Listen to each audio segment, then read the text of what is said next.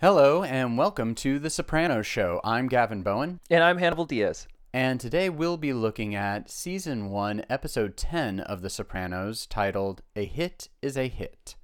This episode aired March 14th, 1999. It was written by Joe Basso and Frank Renzulli and directed by Matthew Penn. Here's the HBO synopsis for this episode. Christopher and Adriana cut a deal with a famous gangsta rapper who claims that Hesh pocketed royalties belonging to a cousin who recorded several hit songs decades ago. Meanwhile, Tony plays golf with Cusimano and his white bread friends. Well, so... Worst episode ever. Yeah. Not my favorite either. I don't literally mean worst episode ever, but it's certainly the worst episode of season one. And it's kind of interesting. Mm-hmm. I mean, we've been so complimentary of the series up to this point, justifiably. We love this series, which is why we're doing this in the first place. But yeah we both agreed this episode did not do it for us. Yeah, I wasn't overall thrilled with this episode. I felt there were some shining moments. It's definitely got some great comedic bits. Sure. But not... Well, let's start with the beginning. Sure. As we always do. Because the beginning leads you to believe, well, this might be a really good episode. Right. This might be an awesome episode. I know exactly what you mean. Because we open up in New York City with Paulie, Big Pussy, and Christopher playing as refrigerator delivery guys. Yeah, movers. Right. Yeah, delivery guys, exactly. And they are just there to take out a guy who's a drug dealer or part of a drug dealing group association. And Paulie kills him. Yeah. Leaves a message. A very violent... I mean, we see like... It's graphic. Yeah, it is graphic. It's more graphic, I think, than we've seen really so far. Absolutely, yeah. And they score a big wad of cash. Like, exactly. Just a mountain. Yeah, yeah. So, right off the bat, you're like, this is going to be good. We're getting into it. Yeah, this is what the mafia looks like. Right. Bullets to the head, mountains of cash. Let's go. But that's really not what we get. That's the last bit of violence that you see in this entire rather flat, slow episode. I had such a hard time. It's the first episode that I had a hard time watching it in one sitting. I kept pausing, getting up, making food. I'd come back, I'd read something on the internet. Like, it was just hard for me to get through this one for some reason. No, I mean, yeah, I agree. The scene that follows is with Cusimano. So we finally meet this Dr. Cusimano. We haven't seen Bruce Cusimano yet. Yeah, we just heard of him. Yeah, and so now we get Robert Lupon. I guess that's how you'll pronounce... Well, that's how we'll pronounce his name. Lupon, all right. And he's playing Bruce Cusimano, the next-door neighbor who referred Tony to Dr. Melfi. Right. Does a good job. There are good moments in this episode, and I think these white bread Italian, but white bread characters are really spot on. Yeah. They perform really well in this episode. And they make you, at least for me, they make me hate them so much. Yeah, they're definitely like a broad caricature. Even though they're Italian Americans, they're definitely like wasps in the extreme. And it's kind of over the top, but it's really funny. And yes, you absolutely detest them. They're so annoying. They are. This opening scene with Cusimano is just Tony's way of acknowledging him and thanking him for referring Dr. Melfi. But we get this point made that maybe him and Tony should start hanging out a little bit more and go to the country club together. And you get a very strong... The dichotomy of the two types of people. And I think you brought this up in a previous episode, how the Sopranos see themselves, at least the Sopranos crew, see themselves as an ethnic group, and Cusimano is not part of that. They're Italian, but they're not part of that. Exactly. Yeah. I mean, Tony's words, not mine. Tony quoting his father. It's what my old man would have called a Wonder Bread wop. He eats his Sunday gravy out of a jar. Yeah. Which, you understand what that means. I noticed too, at least in this, because we see Cusimano in several episodes later, but in this episode, he kind of is using a dialect and a little bit of slang to his language when he's talking with Tony. Yeah. You know, and his wife points out, 15 minutes with Tony Soprano and it's fucking this and fucking that. Right. And he uses it in this first scene of like getting these cigars and it must have been hard to come by, blah, blah, blah. I thought it would be really good because at that moment, Paulie calls, right? And uses this very cliche sort of cryptic language. Right. Juan Valdez has been separated from his donkey.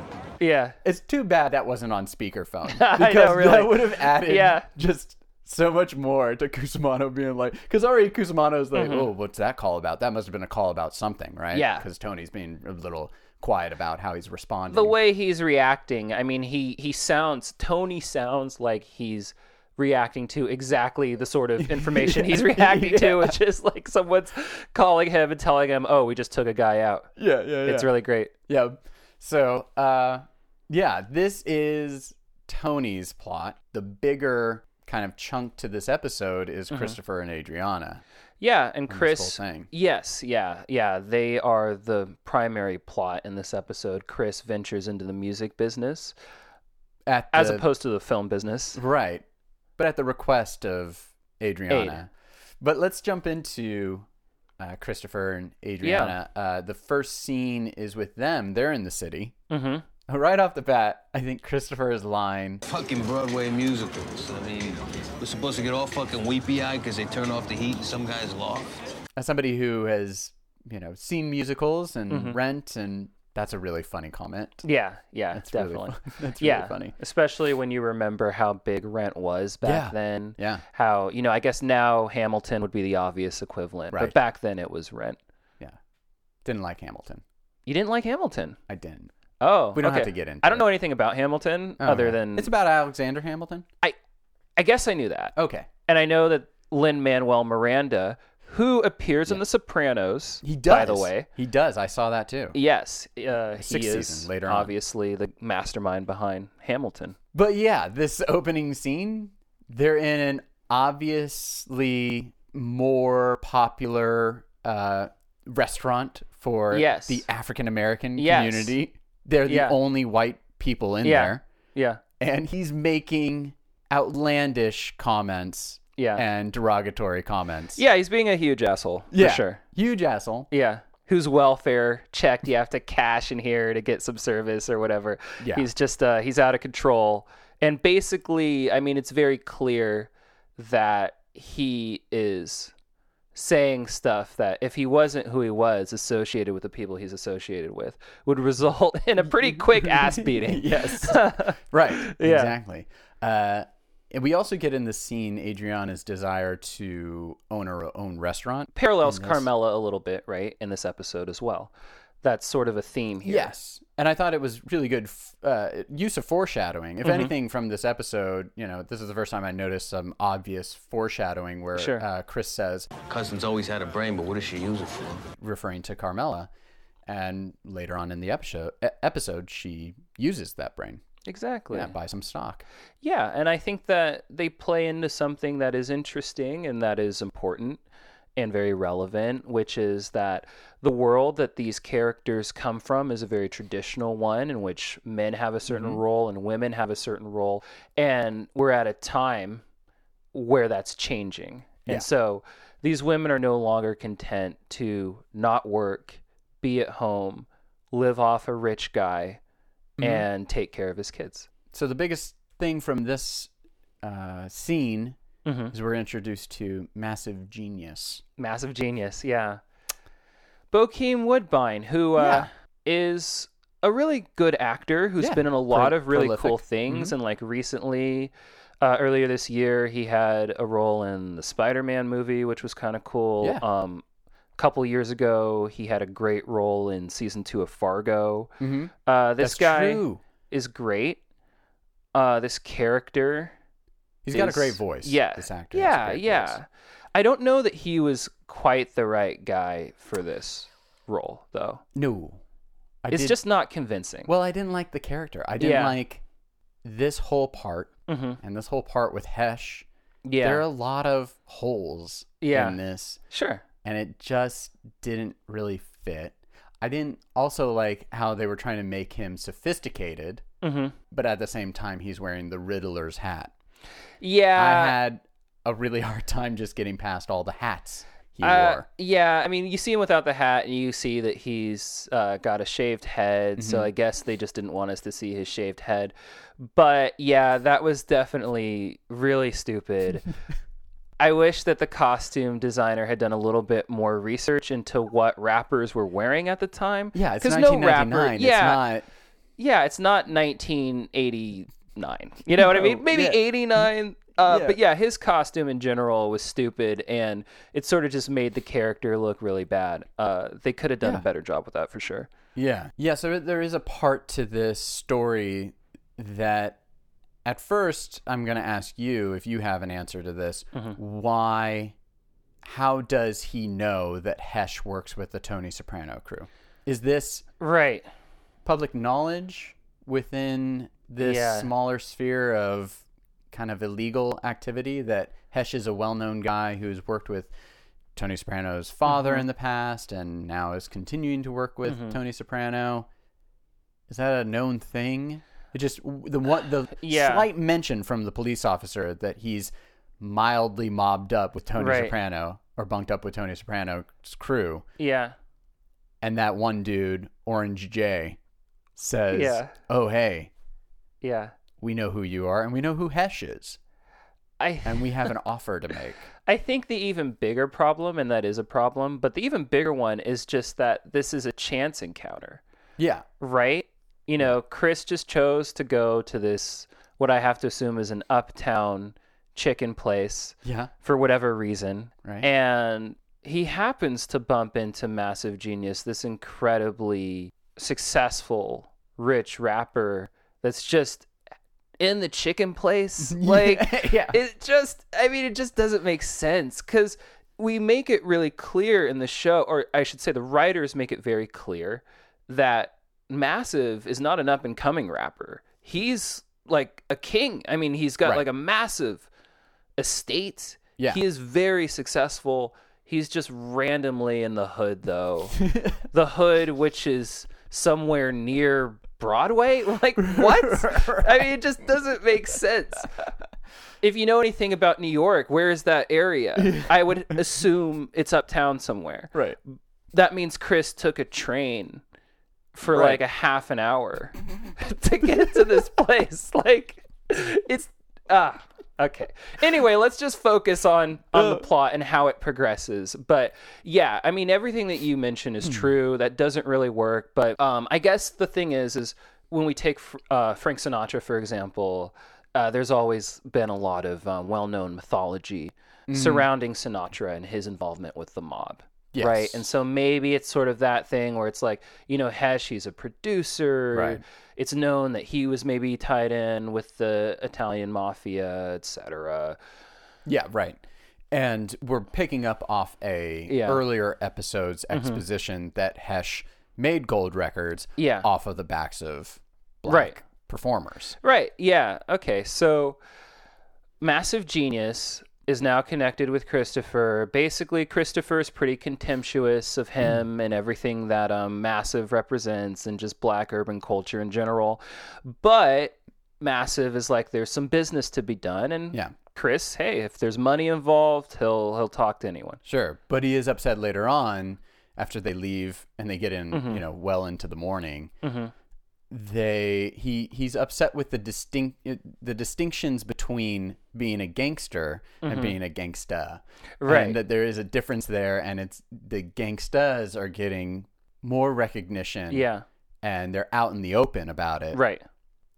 And they have to be all quiet as a gangster. Yeah, and I guess that this ties into one of the original themes, you know, that goes all the way back to the first scene of the pilot, where there's this idea that things are trending downward, that the mob isn't what it used to be, that being a wise guy isn't what it used to be. It's not as sexy anymore. It's not as cool anymore. Chris resents that, and he resents this guy who is clearly way more wealthy than Christopher is. Yeah. And he's an entertainer, gangster rapper, and Chris just doesn't like it. There's one little scene shortly after that of Carmela and Tony, Mm-hmm. and she's kind of worrying about money. Mm-hmm. But I picked up just that one line from it where she says to Tony, You know, Tony, it's a multiple choice thing with you. So I can't tell if you are old-fashioned, you're paranoid, or just a fucking asshole. Yeah. That was I great. really like that. Yeah, and Tony has a little smirk on his face the whole time. And this is the same scene where she's like, "Did you just make a score?" Yeah, right. And, she totally can tell that he's in a good mood because he just came into some money. And And he's wearing his nice turtleneck. Right. Or whatever that shirt was under his blazer. That's so funny. I mean, I have to go back and look at that because for once I didn't notice an odd wardrobe choice. yeah. Those usually really jump out at me. I didn't notice that one. Yeah, no, it's jumped out at me. Mm-hmm. Yeah. So Tony is also looking forward to this golf game with Bruce Cusimano, and he mentions that kind of at the tag of the scene, and I think it's kind of notable that Tony has a little bit of pride. Mm-hmm. I mean, I think that that's an interesting theme here, that he sees that he's being invited into this world that he feels kind of implicitly shuns him. Mm-hmm. And so he's wary, but at the same time, he's like, oh, I'm getting a little bit of acceptance here. Yeah. And he's sort of looking forward to seeing where that leads. Yeah. So Adriana, Mm-hmm. she wants to be a music manager now. Right. She wants to do what Massive does, and she has a band in mind that she wants to start with, Defiler. Well, they were called Defiler, and now Right. they're called Visiting Day. Yes. Yeah. I'm so sorry. Yeah, Yes. get it right. Get respect Yeah. for this group. I think the lyric is, as they're listening to it, and she's trying to convince Christopher that this is something that she really wants to do. Yeah. Get out of our way and don't be so gay. Yeah. Which that's in the actual. I was like, when I listened to it the first time, I was like, Yeah. wait a second. Yeah. And then at the end of the episode, they play out that song. Mm-hmm. For whatever reason, in the first scene, they don't have the subtitles for it, but for the play out, they have the subtitles. I was like, oh Yeah. yeah, that's exactly what it says. Yeah, and don't be so gay. Yeah. Yeah. It's like the sort of lyrics that a seventh grade band, Absolutely. circa Yeah. 2000, would have written Right. in their garage. Get out of our way and don't be so gay. I will say though, that song got stuck in my head. Oh, I'm sorry. I know. That's painful. Yeah. Wow. Yeah, it was really, it's really bad. I start humming it. And I'm Ugh. like, ooh, Yeah. Yeah. Richie. Terrible and his band. lyrics. Yeah. Yeah. Terrible. Just really, really bad. It's funny because Adriana, she reminds me, I'm not going to name anyone, but she does remind me of somebody I know that is always interested in different career ideas and is always throwing out there like, what if I was doing this? What if I Yeah. could do that? I really want to be this. I mean, that's what she's doing this entire episode. Yeah. And you know what? Kudos to Chris, because he doesn't say, oh, you can't do that. Or that's not really something, that you have skills for. He encourages her. He really Yeah. does support her this entire episode. He's really trying to be a good boyfriend for sure. So we have the sit down with Massive. Chris facilitates the sit down. Okay, so yeah. here's another thing. Chris facilitates a sit down with Hesh. Yeah. Keep in mind, Christopher is not. He's not an official member of the crew yet. He's not a made man. Right. but- He's not a made man. yeah. And he is establishing a sit down Right. with Hesh and all the other Soprano members and Massive Genius. How did that happen? How was he able to do that? What was the... How did he convince Hesh that this was even worth his time?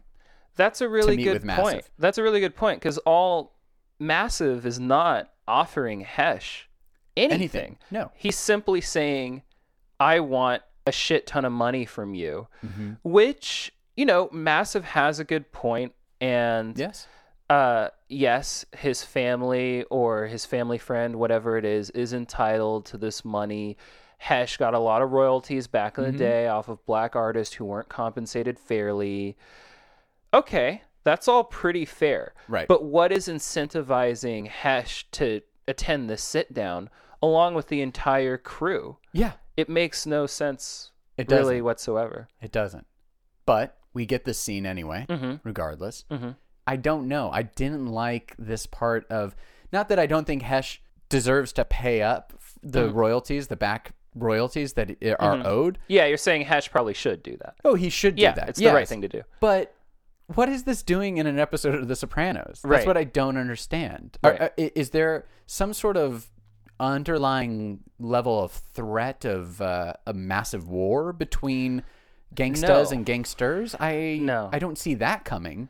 See, and this is probably a good point for me to describe why I feel this episode fails. Okay. I think it was during this scene that it finally became pretty clear to me why I don't like this episode. It's because, one, the stakes just aren't high in the storylines. Right. That is kind of a mistake that they made. The stakes just aren't that high. It's like, okay, so if this person gets the thing that they want or don't get it, like, what does that really mean? Like, what's the impact here? You know, Chris and Aide, their kind of track, Tony's track with Cusimano, it's like, okay, these are maybe situations that would organically develop in this world. They're just not moving towards any sort of payoff that means anything. You know what I mean? So if stuff goes wrong or if stuff falls apart, these characters are pretty much just going to be where they started at the beginning, and that's not very dramatically interesting. Absolutely not. 2, there's only 3 episodes left in the season after this one. That's true. And so this episode 10, feels like it's very much throat clearing, very much filler before we get into the intense arc Right. that's going to close out the season. It did feel like a throat clearing, as you said. Yeah, it's filler. I mean, we don't even have Yeah. Junior in this episode. No and Olivia. previously, Yeah. he just revealed to Mikey Palmisi that Tony's seeing a psychiatrist. Right. None of that is brought Right. up at all in this episode. And yeah, no Olivia. I mean, there's the downer of this episode. Absolutely. And in season 1, an episode without Junior and without Livia makes it kind of not really feel like the show. Oh, and then here's another thing. I guess a third aspect as to why this episode doesn't really work for me is that what I realized is that I really want to see Tony and the rest of his guys interact with each other. You know, I really want to see Tony interacting with his 2 families. Yeah. And dealing with the issues, you know. I guess there's sort of a theme in this episode, if you want to call it that, of Tony and Chris, they're kind of venturing outside of their worlds. And what does that mean? And ultimately they see why they need to go back to the worlds that they are from and why that's, you know, the right thing for them to do and what's comfortable for them. Unfortunately, it's just not that interesting to watch them kind of go into these other worlds, you know? Yeah. That's not what we come to this show for. No, you make really good points. From that scene, we get a really cool scene because we get Melfi out of the office. Yeah. Again. Yeah. Able to venture out of her office at the Cusimanos having dinner there. Right. So she's very close now. She's right next door to Tony. She's right next door. What did you think about this scene? Well, I thought that this scene was a really nice showcase again of how Melfi is in different contexts, and they always really emphasize, I feel like on this show, when we see Melfi outside of the office, they really make sure that she's dressed differently than we see her in the office. Her makeup's completely different. She's got her contacts in. Yeah. You know, so it's kind of like a Clark Kent Superman sort of thing. Yeah. And she's at dinner with the Cusimanos, and we get more annoying Italian but waspy chit chat. You know, the American. Yeah, exactly. And of course, eventually, she feels compelled to kind of stick up for Tony a little bit, Which is interesting. Yeah. Right? It seemed almost slightly aroused by like the conversation of Tony Soprano. Like she has obviously this big secret that she's his shrink. Yeah. And she gets to hear what other people have to say openly about him, people who live next door to him. Right. And yeah, she is kind of like really into it, but sees where the conversation's kind of headed.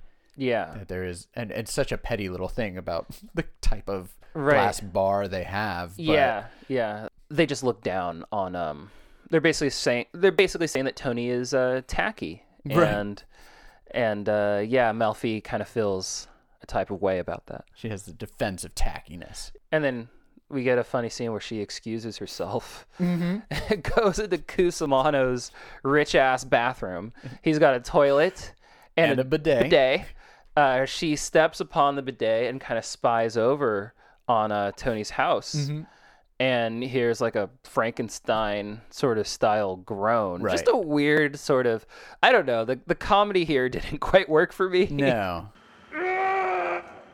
Yeah, it's a little goofy. It's a little goofy. Well, let's go back to something that's not goofy at all. Chris, Aid, and Massive listening to Richie's band Visiting Day. This scene was way too long. This scene was way too long.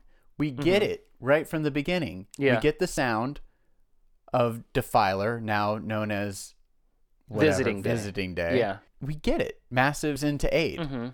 We didn't need to hear the whole goddamn song and that no one likes it in this bar. Right. I'm sorry. Yeah. They suck. Yeah. And the episode, I mean, if we tallied it up, too many minutes are dedicated to listening to this music. Yeah. I mean, maybe one of the crew members or one of the writers, this was like their real music. They wanted to showcase a little backdoor demo tape is this episode. I don't know. Yeah. The scenes, not that great. Like you said, we get it. We get it. Massive is only there because he wants to try and get with Aid. Massive has a massive heart on. Yes, for Aid. And Visiting Day really sucks. Yeah. And in case we didn't get this, Chris says, "Are you interested?"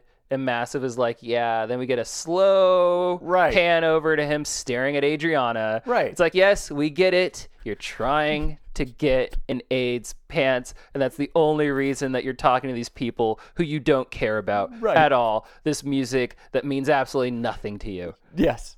Yeah. Okay, we get it. Except for the next part where they're later in the bedroom. Yeah. There's Chris and Aid. There is this funny bit where he's like, "I don't understand, guy lives with his parents," and she says, "It's because of the accident. Richie had third-degree burns from trying to grill that trap with a downed power line. At the same time, being electrocuted turned his life around." What? So this guy's a fucking idiot. Yeah, he's just like a parody. He's like backwoods, dumbass. He's a loser. Yeah. In the most extreme way. He's a very big loser. Oh, one other little thing that I just wanted to throw in there is that the two guys in the band that are named, Richie, obviously, and Vito, names that will be reused in this series. They will be. Good point. I don't know if we need to delve deep into the first Melfi therapy. I mean, we did talk about, he's bringing up the fact that he doesn't know if he can go out and socialize. And he's airing out all the differences between what he thinks of him and his family and the Cusimanos. Right. And the little thing here, though, is that she tells him, "I was in your area." She discloses that. Yeah. But I guess she does. feels that that's ethical. Yeah. She's like, "Oh, this is fine. Right. I'll tell my patient that I was so close to his house." Yeah. Yeah. This is ethical. I mean, it's like, I guess she feels weird about. There's no reason really for her. Right. Why would she feel guilty about it? Yeah, oh, it's bad if I don't tell Tony this thing. And then right at the end, right, he kind of picks up on that too, about how weird that is. Yeah. As they're leaving, he says, "You saw my house."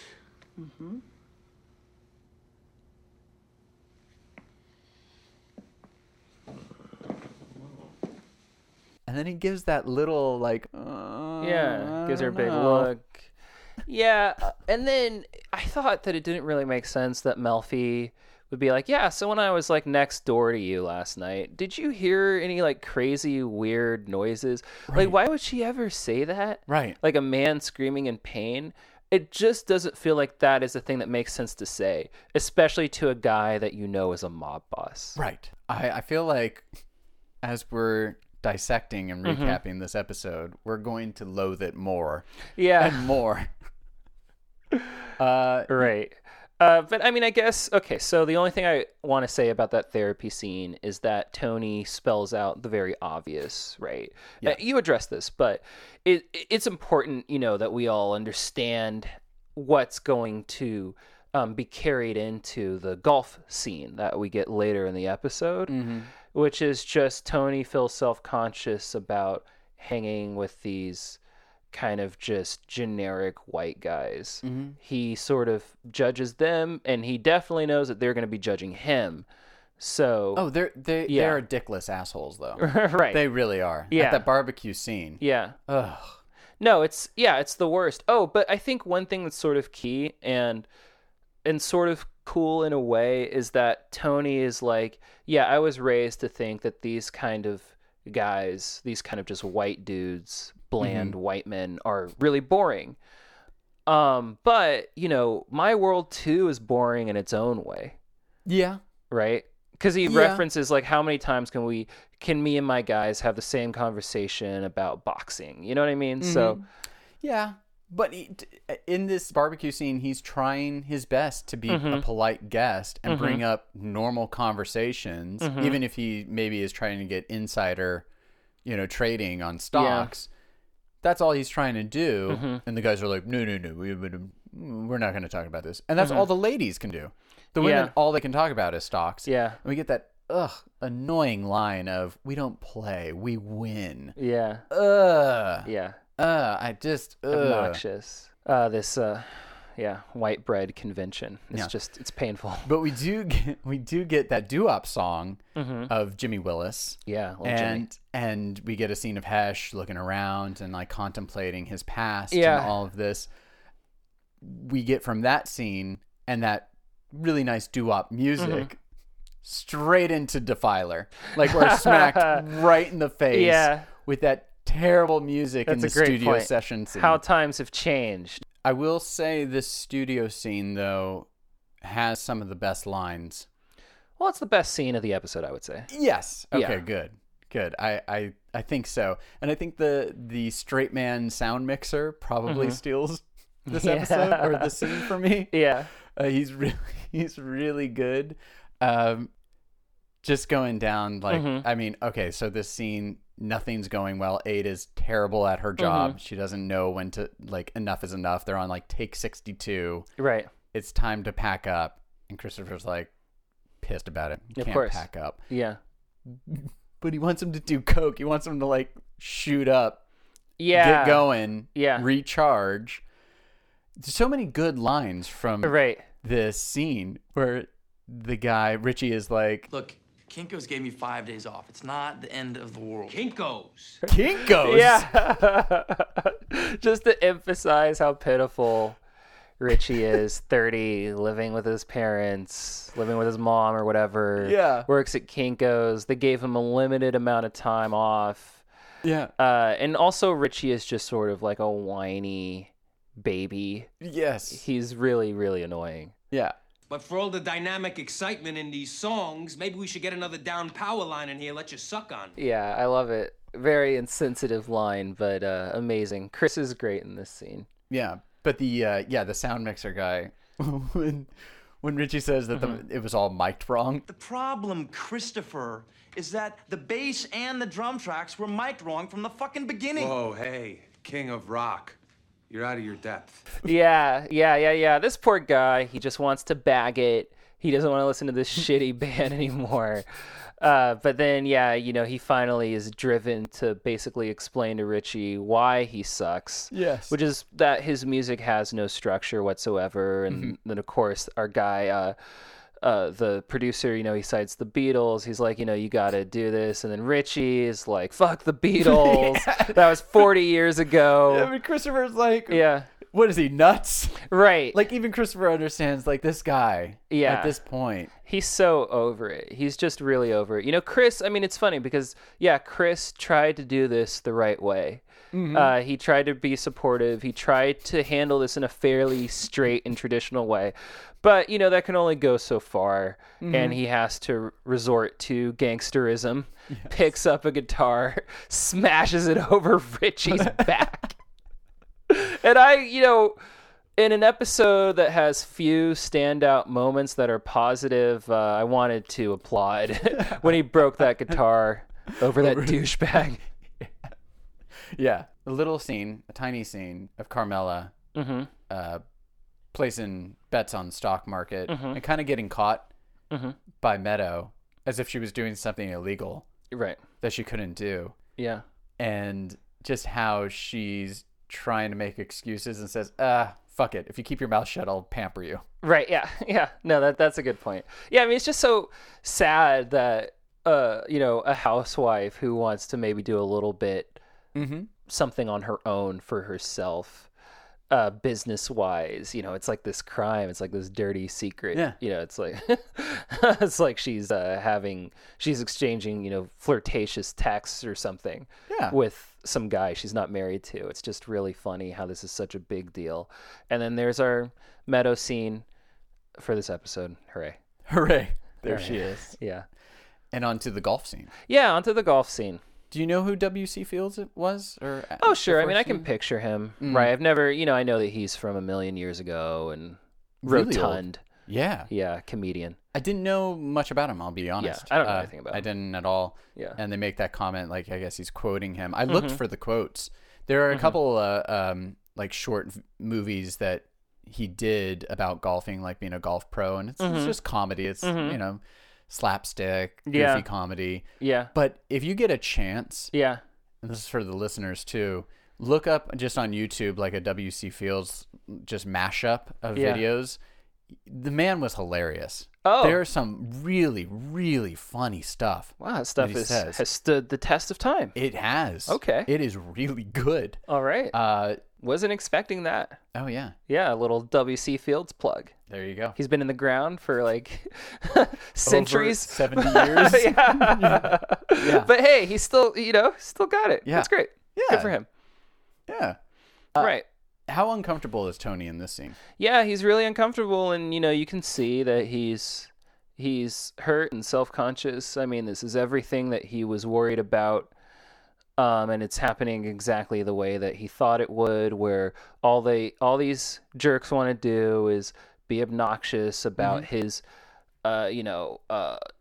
perceived mob ties and talk to him about the Godfather and just treat him like he's an animal in the zoo. And, Tony tried, and it seems, it seems like Cusimano is kind of worried that his buddies are pushing it too far. Oh, for sure, yeah. But then later on asks about John Gotti and is really into it. Yeah. Seems like he really just doesn't give a shit either. Yeah. No, these guys are just assholes. They're totally oblivious to the fact that maybe this is just not appropriate.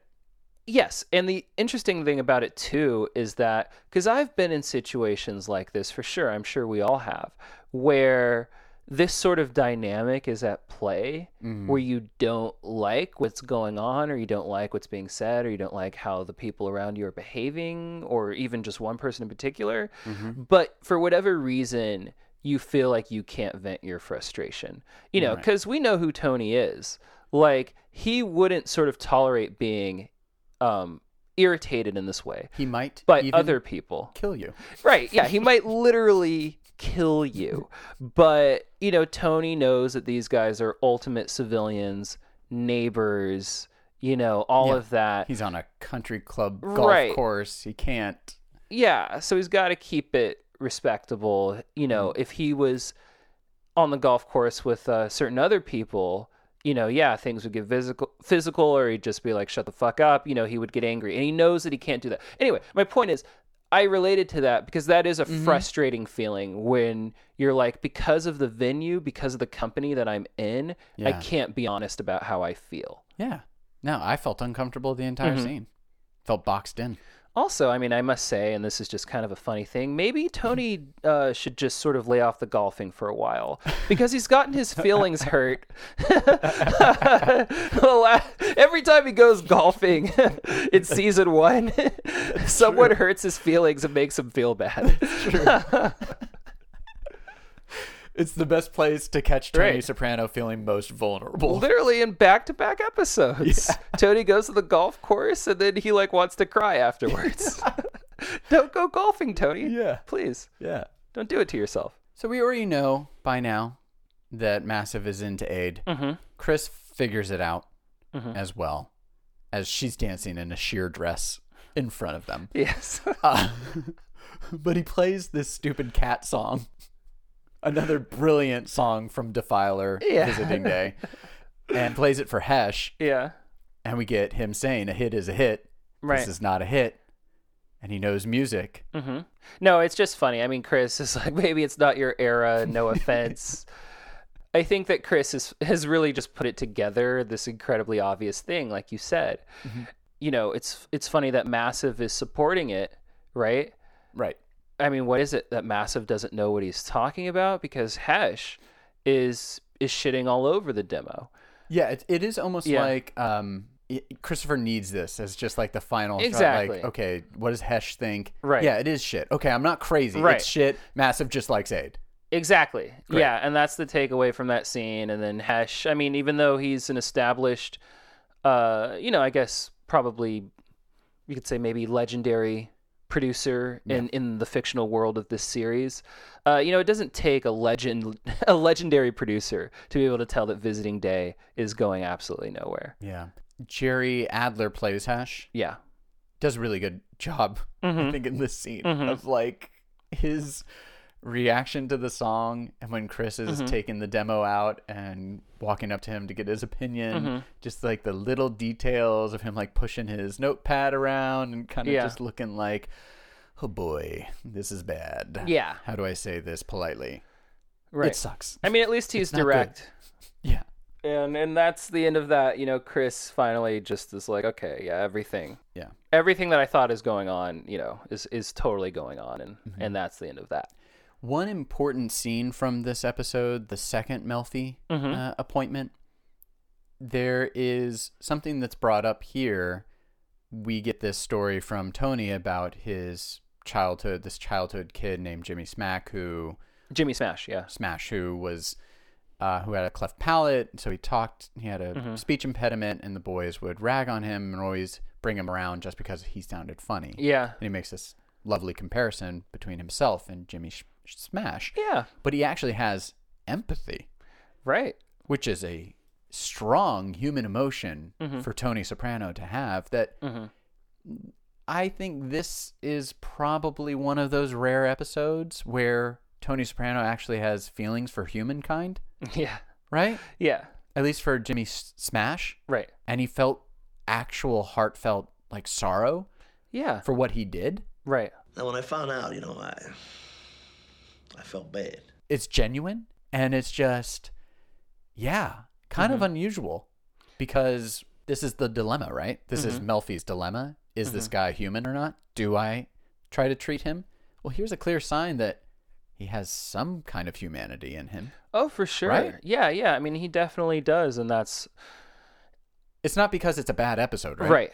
It's not because we're getting, like, not great writing. I don't know. I mean, actually, that did cross my mind because I highlighted this monologue of Tony's, which I was like, oh, this is like pretty emotional and affecting and that kind of thing of like, Jimmy Smash was, we would make fun of him all day in a good-natured way, but then I found out he would cry every night because of the way that we were making fun of him, and I didn't know how he felt until I was playing golf with those guys. Right. And you're like, wow, that's like really sensitive, intense, emotional pain that Tony is both relating to and just sort of feeling himself. Like, it really, it's kind of, it did affect me, for sure. But I never really understood what he felt.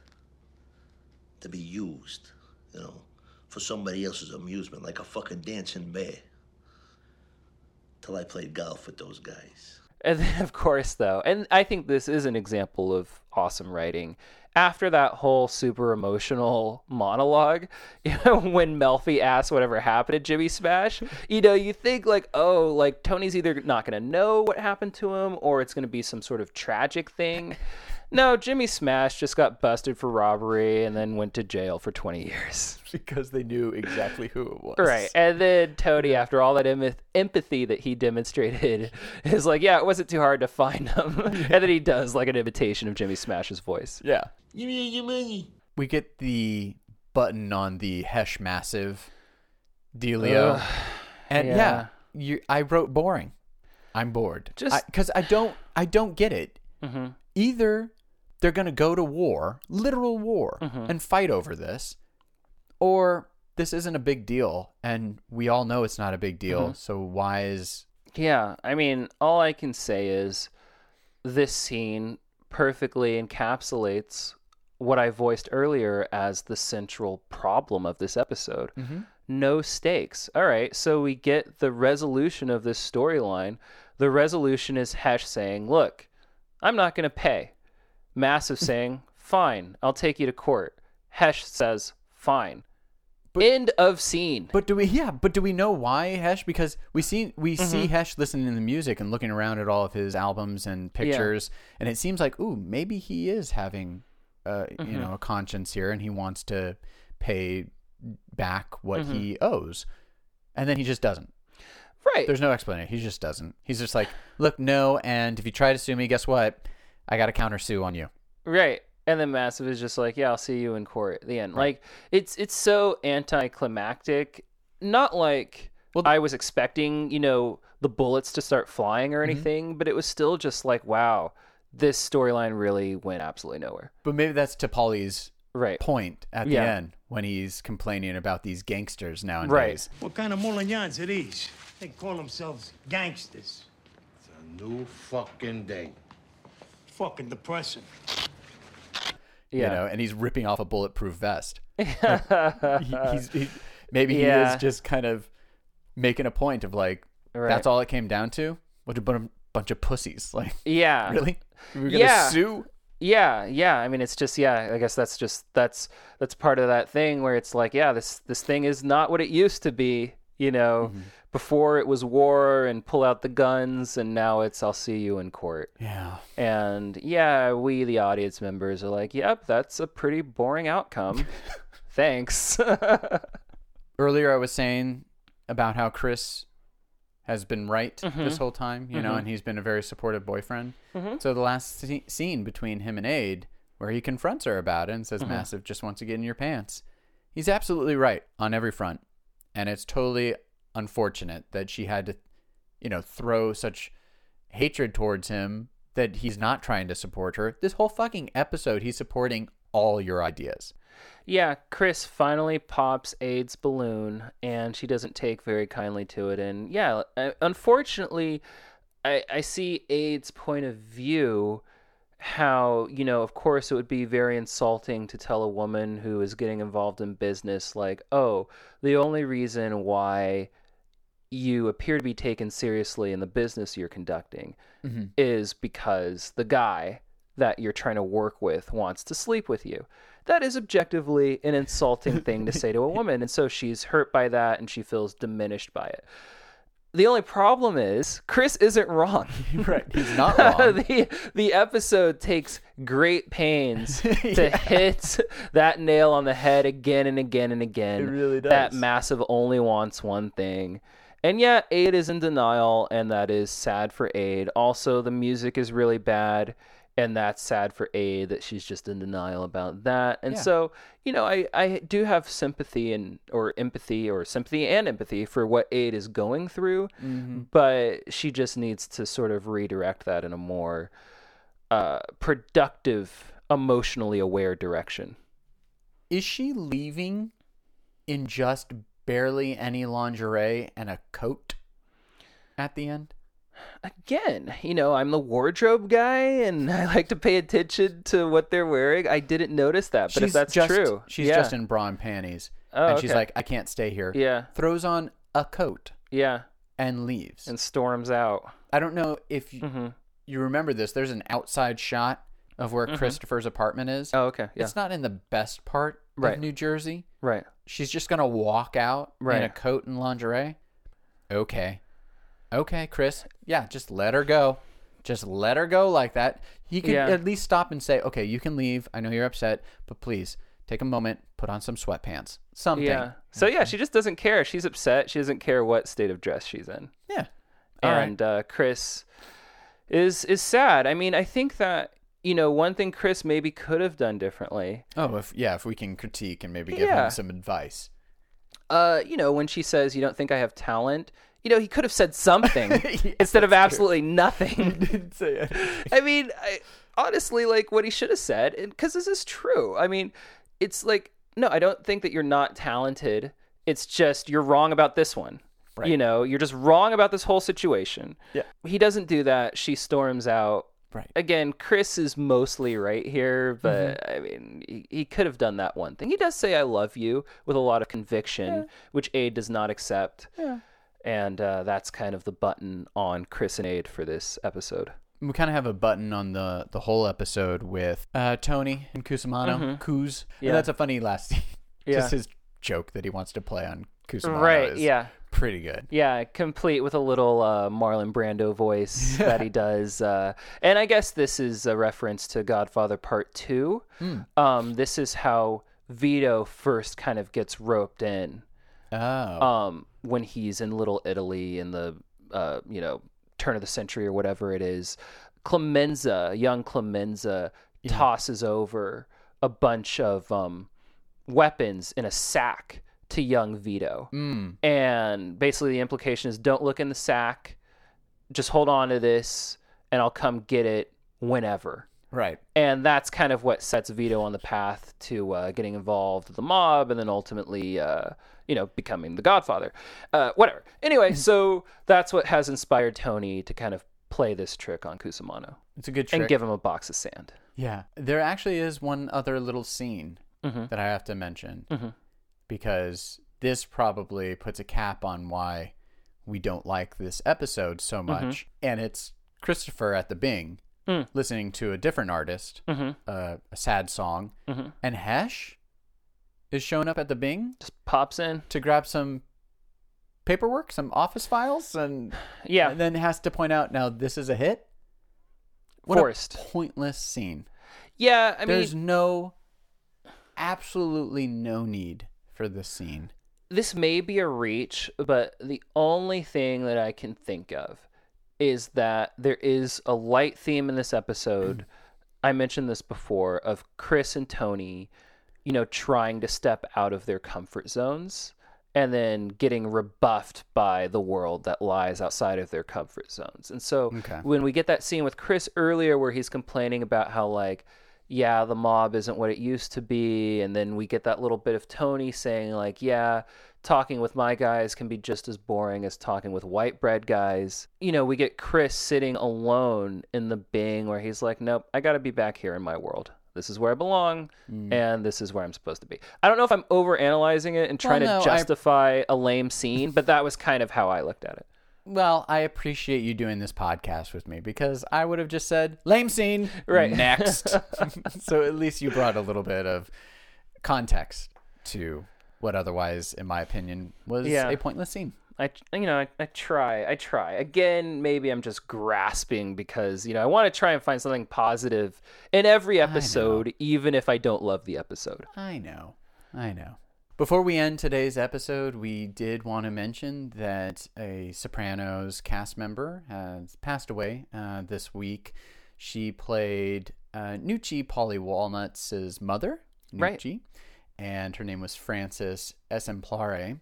And she's great. She's coming up later, obviously, in the series. Right. But she's definitely a really great actress in this role. And we wanted to mention her. Yeah. And we'll definitely mention her when she comes up in the series.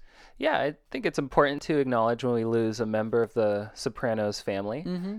She had a great role. We won't really be talking about her for a while because she doesn't come into the show for a while. But just wanted to mention that, and great character. Well, that does it for this episode of The Sopranos Show. I'm Gavin Bowen. And I'm Hannibal Diaz. And if you're enjoying the show, there are many ways to support it. We're on social media at The Sopranos Show, but you can obviously leave a review and a comment on iTunes or our website or anywhere else that we are. And we've heard from a lot of you, and we're glad you're enjoying the show. It really means a lot to us that you're reaching out and enjoying it so much.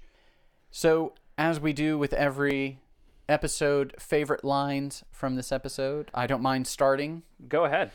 Well, it is that one scene that we mentioned that probably is the best, the studio scene. One of the lines that Richie has to the studio guy is, Look, let me tell you something, dude. Thank you, but I've recorded in Denmark. and you see Christopher in the background. He's fucking losing it. He's like, what the fuck is this guy? He's livid. He just wants to pull his gun out right there and blow his head off. Seriously.